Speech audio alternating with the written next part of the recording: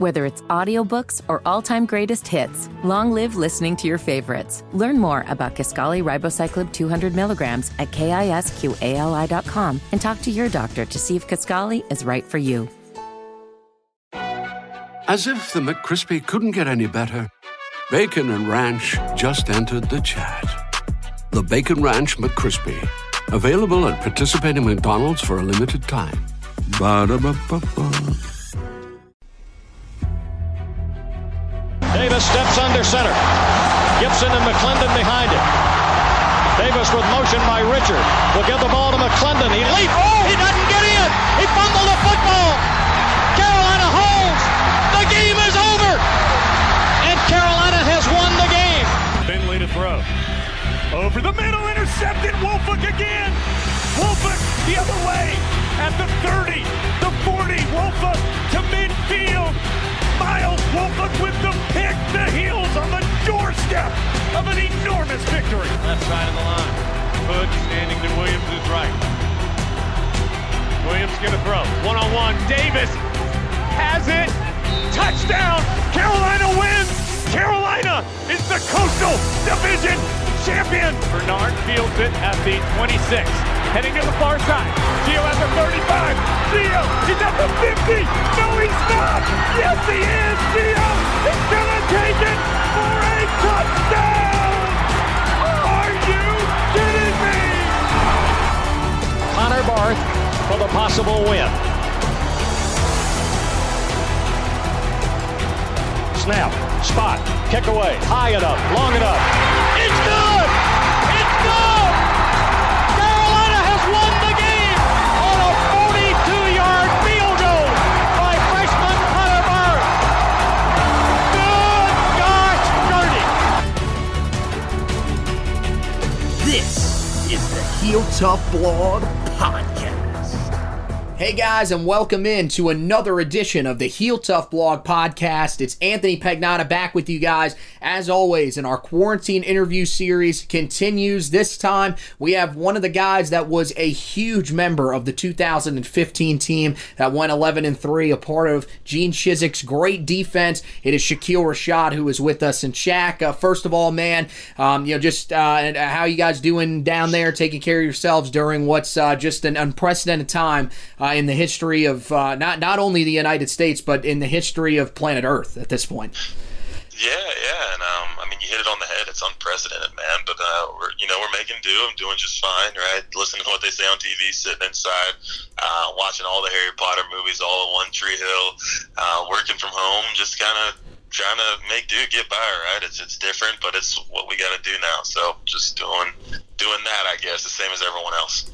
Yeah, no, I've kind of been doing the same thing you've been doing, hanging out inside, catching up on some of the TV series that I missed. I'm going through Game of Thrones right now, so I'm all locked in on that. It's been fantastic, but I'm so glad that you're able to stop by with us and chat, and it's definitely an honor to have been having so many former guys on, so thanks for taking some time and hanging out with us. So I wanted to start out by asking you about your nickname. We did this with Jeremiah Clark, because he's got the one nickname, Fat Mello, that everybody's called him, and now, I mean, with you, I feel like we've kind of gotten to the point where everybody just kind of calls you Shaq, but you had a ton of nicknames when you were on campus, and online on the official Go Heels website, they listed them, including Shactus, Shaq in a Box, Shaq-tastic, Shaqopotamus, Radio Shack, Shacky Robinson, and Saint Shatrick. What is your favorite nickname out of the ones that you got? I think we should know by looking at your Twitter handle, but I'm just wondering if maybe there was another one that was already taken, or if there's one in particular that you like the most. That's funny. So the Twitter name is now Shaq in a Box, but at first, when I made my first Twitter account, it was St. Shatrick. I think I changed it like sophomore year of college, because it's hard to explain that to people. St. Shatrick, so Shaq in a Box is a little easier. Yeah. But my favorite, man, I think there's a time and a place for all of them, right? So the Twitter, it's Shaq in a Box. I think it's the same on Instagram, but when I'm playing baseball, Shacky Robinson's my favorite. And I think that there's a different one. Shaq obviously is just the easiest. Full name Shakeel, so Shaq is the one that gets said the most. But outside of that, I don't know that I have a favorite. I think there's one for each setting, and that's the reason that there are so many of them. Yeah, I had to laugh at the Shakeel Robinson one. I think that's fantastic, man. That is definitely my favorite. Okay, so before we get into your career, I have one other question that is kind of a little less serious. Which guy out of the two that you played with at linebacker had the better hair? Jeff Schottmer or Hunter Crayford? Because both guys had fantastic dues. Which one do you think was better? Oh, man. I'm going to go. It's tough. I think that Kraft's hair he had better football hair. Jeff's hair was more like Head and Shoulders hair. Like Jeff belonged in a commercial. So it really depends on what you're looking for when you say better hair. I think better for the football setting. Crawford, his was gritty. His looked more like a football player. Jeff's looked like he just walked out of a commercial or something. Well, yeah, then he trimmed it all off, and he still looked like he could be in a commercial. I remember seeing him when he was doing some stuff as a graduate assistant and working with the linebackers, and I was like, dude, this guy could literally do anything with his hair, and he'll look like he should be out in L.A. in a movie or something. It's fantastic. I disagree with that, man. I make fun of that guy every day. Really? He looks horrible. Oh, my God. Oh, man. But, so, yeah, let's get into your career. You know, your sophomore season was one that stuck out to me because, you were believed to have been lost for the season due to a knee injury, but ultimately you returned to play in 5 games that year. You know, why did you feel that it was important to sort of fight through the injury and get back onto the field to help your guys in that 2013 season? Yeah, that's a funny one. You went straight to that one, but it was exactly what you said it was. Felt like I had a really good, so I came there freshman year, was able to play as a true freshman, had a good spring, was excited about going into sophomore year, pumped going into training camp, thought we had a really good team and we were in a really good place at the position. And then the first day of practice, non-contact injury, tore up the knee a little bit. I was in surgery on like the 3rd day of training camp, and like you said, thought that I had missed it. I just rehabbed my butt off though, did everything they told me to do, and was able to. It was, and it's funny. Like I was in talking to the trainers, they're saying they told me the same thing they were telling everyone else, because that's what we thought, right? I was done for the season. I'm rehabbing, I'm doing all that, and then one day we're testing, we're getting numbers, and I had just recovered. I hit it hard every day and recovered a lot faster than we thought. And so I walk in and they just said, hey, like, this is on you. It's your decision. Understand where you're at in the season. And if I remember correctly, we were like 1-5. It wasn't like I was coming back to an undefeated season or anything, right? We're 1-5. Right. I'm coming back week 7 or 8, 6, 7, whatever it was. And they said, if you want a red shirt, that makes sense, right? Gain this year. But I think being 1-5 made me want to come back even more, because I felt like I could contribute to the team. It wasn't like I was going to walk in and get under center and play quarterback and play a position that people expect to be one that could turn a team around, really. But I felt like I wasn't contributing as much as I could from the bench, obviously, and I felt like I had more to offer, could be on the field. And so I wanted to come back, whether it was 1-5 or 5-1. I wanted to come back and play with my guys that I'd spend all of my time with, become my best friends, my brothers. I didn't want to watch them lose and not feel like I think seeing the team not doing well and feeling like I could help was what made me want to come back. Yeah, I mean, those first 3 years you spent at the bandit position in that 4-2-5 defense, and then prior to your senior year, Gene Chizik gets brought in as the defensive coordinator to take over for Dan Dish and Vic Koenig and those guys, and you end up switching to his system. You know, what about Gene Chizik's system do you think allowed you to thrive the way you did in what was just a humongous senior season for you, for a team that was definitely one of the best in the country at that time? I think I think it was just a really good fit for me. That position was the will linebacker, and that 4-3 was a great spot for me. It was originally, and when this kind of goes back even farther, but when I committed to UNC, that's the defense that we were running. It was a 4-3 defense, and so I thought it was a good fit. And then we transitioned to the 4-2-5 when I was at Bandit, and I thought that was a good fit at the time too. So it wasn't like I was unhappy or anything. I was playing. I loved the game, loved UNC. But then when we went back to that defense, it felt more at home. It came a lot more natural than I thought it would. Had some incredible teachers in Coach Chizik and Coach JP and DC and at linebacker. And then I had great guys to learn from. Obviously, I got to go out there with Jeff every day, so it was cool he had been in more of that traditional stand-up linebacker role for the past, 4 years for him. Mm-hmm. And so to be able to talk to him and ask him questions when I had him, ask JP questions, ask Chiz questions when I had him, it was great. And they really helped me shorten the learning curve. And I was still absolutely 100% learning throughout that whole season. But I did do a lot of my learning through spring and through summer, and I was in a good spot when the season hit to get rolling. Well, with that 2015 team, you guys lose that first game against South Carolina. But what was kind of the message that kind of got you guys going to help reel off 11 straight? Because it was just amazing going from the team that we saw in that first game to becoming a team that, at the end of the season, pretty much nobody wanted to play. And you guys gave Clemson about as good of a run as you guys possibly could have. I don't think it was as good as we could have, man. I still think we could have won that when we fixed a few things. Maybe that's just the football player in me, but right. I think we did give them a good game.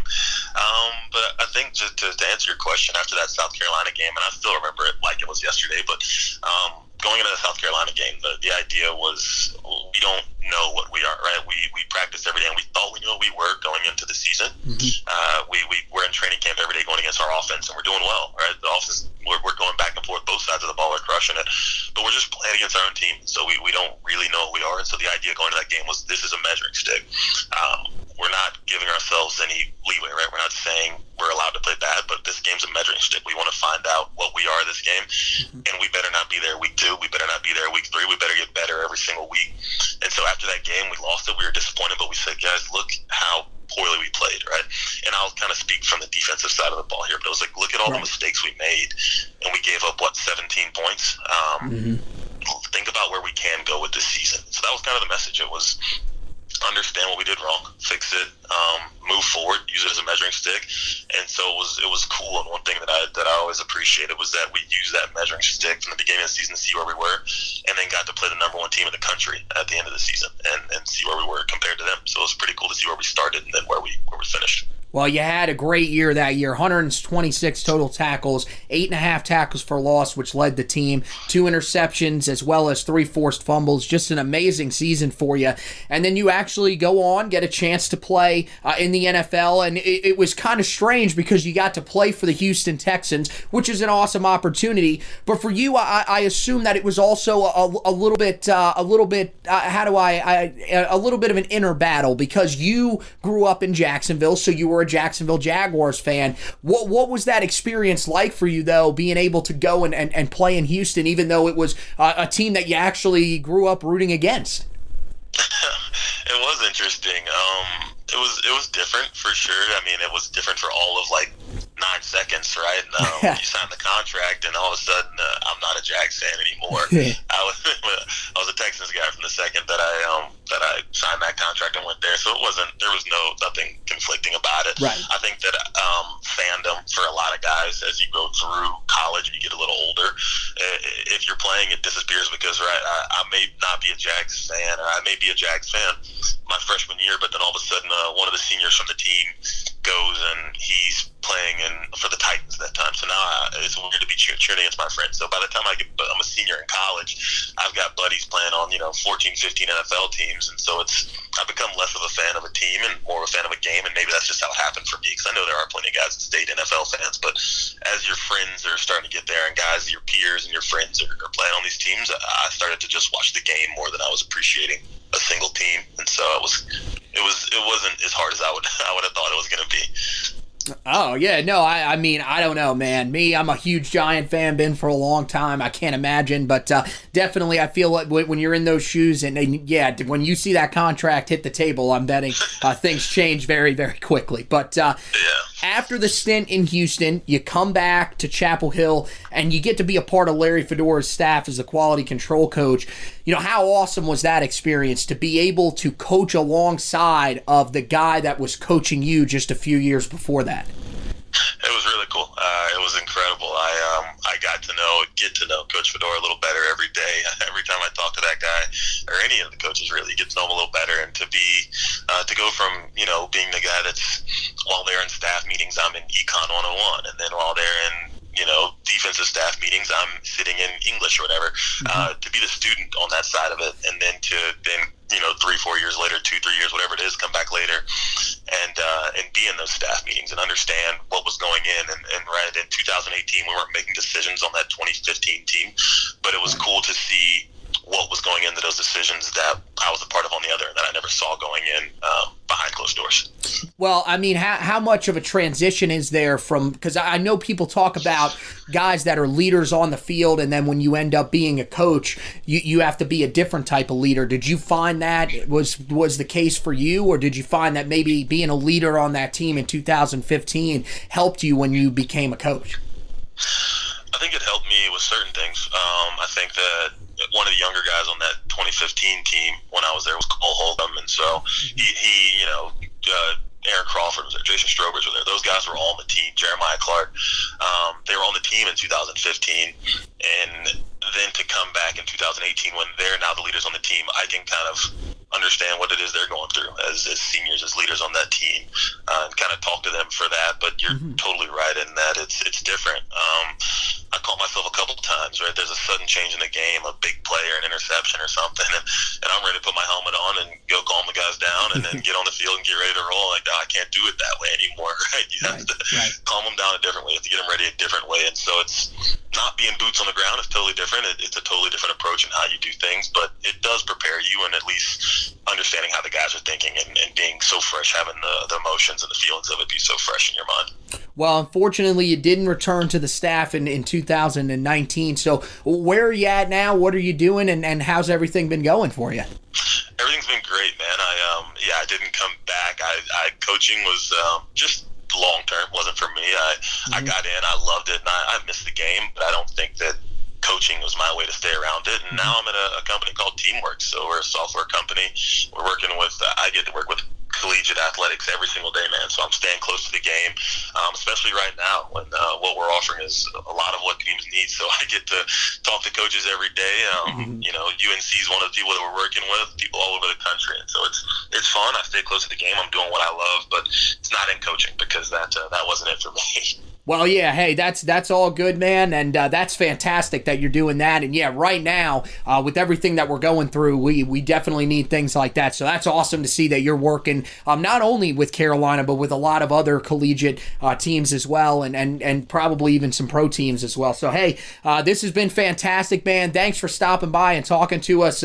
You're definitely one of those guys that we all love at Carolina. I mean, how can you not love the guy that came back to do a coin toss the year after he graduated, wearing a shirt that everybody in Tar Heel Nation should own by now, the 10 God shirt. I have 2 of them at my house. I love that shirt. So it was fantastic. You're such a great supporter of the program, and always one of those guys that's so fun with to interact on social media, and we will not forget that 2015 season anytime soon. You were such a big part of it. So thanks for stopping by with us, man, and stay safe down there, and we hope to talk to you down the line sometime. All right, buddy?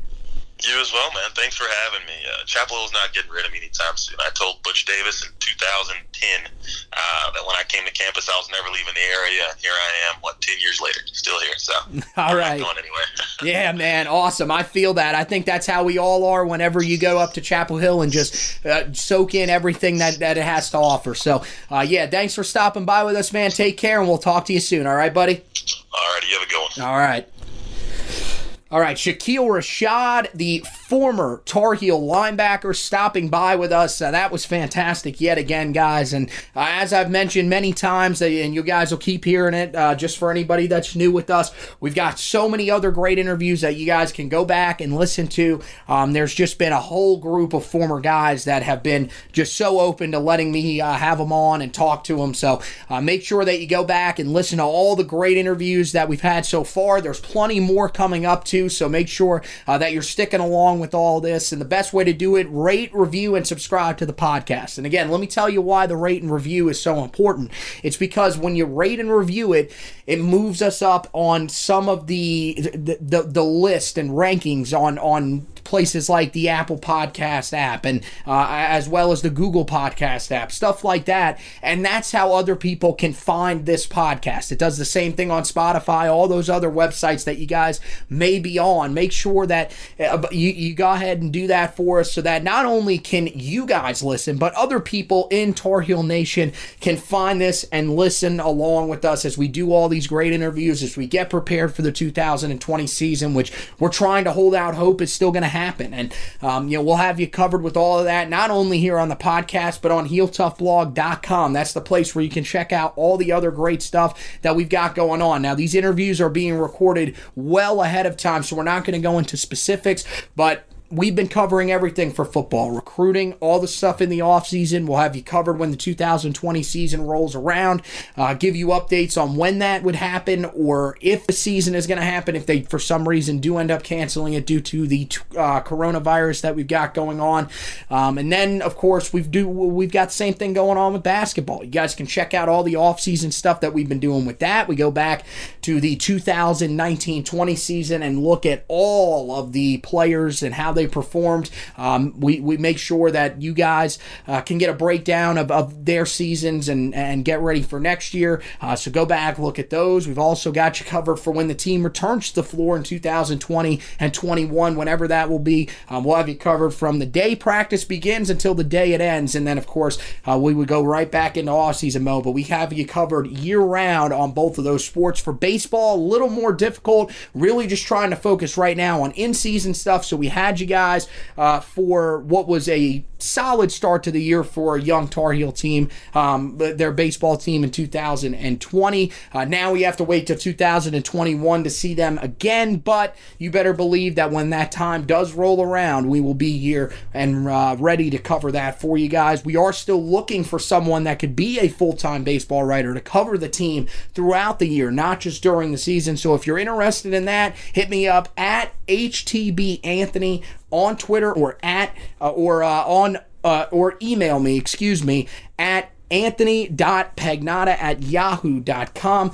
You guys can do all that if you're interested, and we will pretty much, if you show us some interest, if you're willing to put in a little bit of time and cover the baseball team, you'll be a part of our team. So we would love to have you on the team, because we're off to a really good start here with the website and everything like that. It's been a little over a year now, but it seems like there are some people that are starting to join along, and hopefully you guys can keep that going. We really appreciate it. So once again, want to thank Shakeel, Rashad for stopping by with us. Want to thank you guys for listening, and as always, go Tar Heels!